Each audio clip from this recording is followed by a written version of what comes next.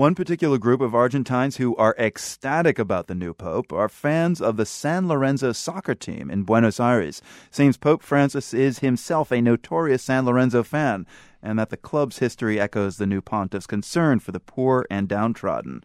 The World's William Troop is always up on global soccer stories, including this one. How do we know Pope Francis is indeed a fanatic fan of the San Lorenzo team, William? Well, it's pretty simple. The Pope actually is a member of the athletic club that runs the soccer team, and he's member number 88,235. And if you look on the internet, you could find his membership card. Wow, so he is a card-carrying fan. Absolutely. And the other reason that we know is that he's officiated masses right at the club, one in 2008 in occasion of the 100th anniversary of San Lorenzo Soccer Club.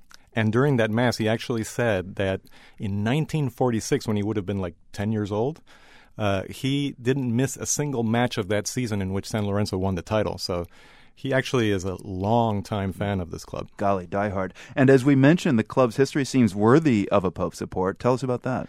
Yeah, the club was created in a couple of steps. First, a group of kids started playing soccer, or so the legend has it, in a street in Buenos Aires, like literally in a street corner in the middle of cars and buses coming along. And a young Catholic priest named Lorenzo Massa saw them and said, whoa, this is dangerous. And apparently one of them had almost gotten run over.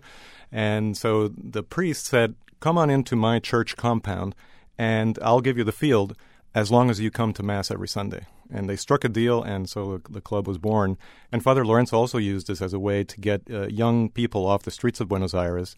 So it's a very sort of classic story of a priest trying to help the young to stay out of trouble. Yeah, a real kind of hardwired link between the San Lorenzo team and the Catholic Church. What are the fans of San Lorenzo saying now that they have this fan who's the Pope? Well, there's enormous pride, and obviously I'm not in Buenos Aires to talk to them directly, but if you look on social media, there's it's everywhere. They're really proud that this soccer team has the Pope as a fan, and if you look at the messages, they're kind of funny because sometimes the messages say, well, you guys, the other soccer fans, you guys can say what you want, but you don't have the Pope as a fan, so there.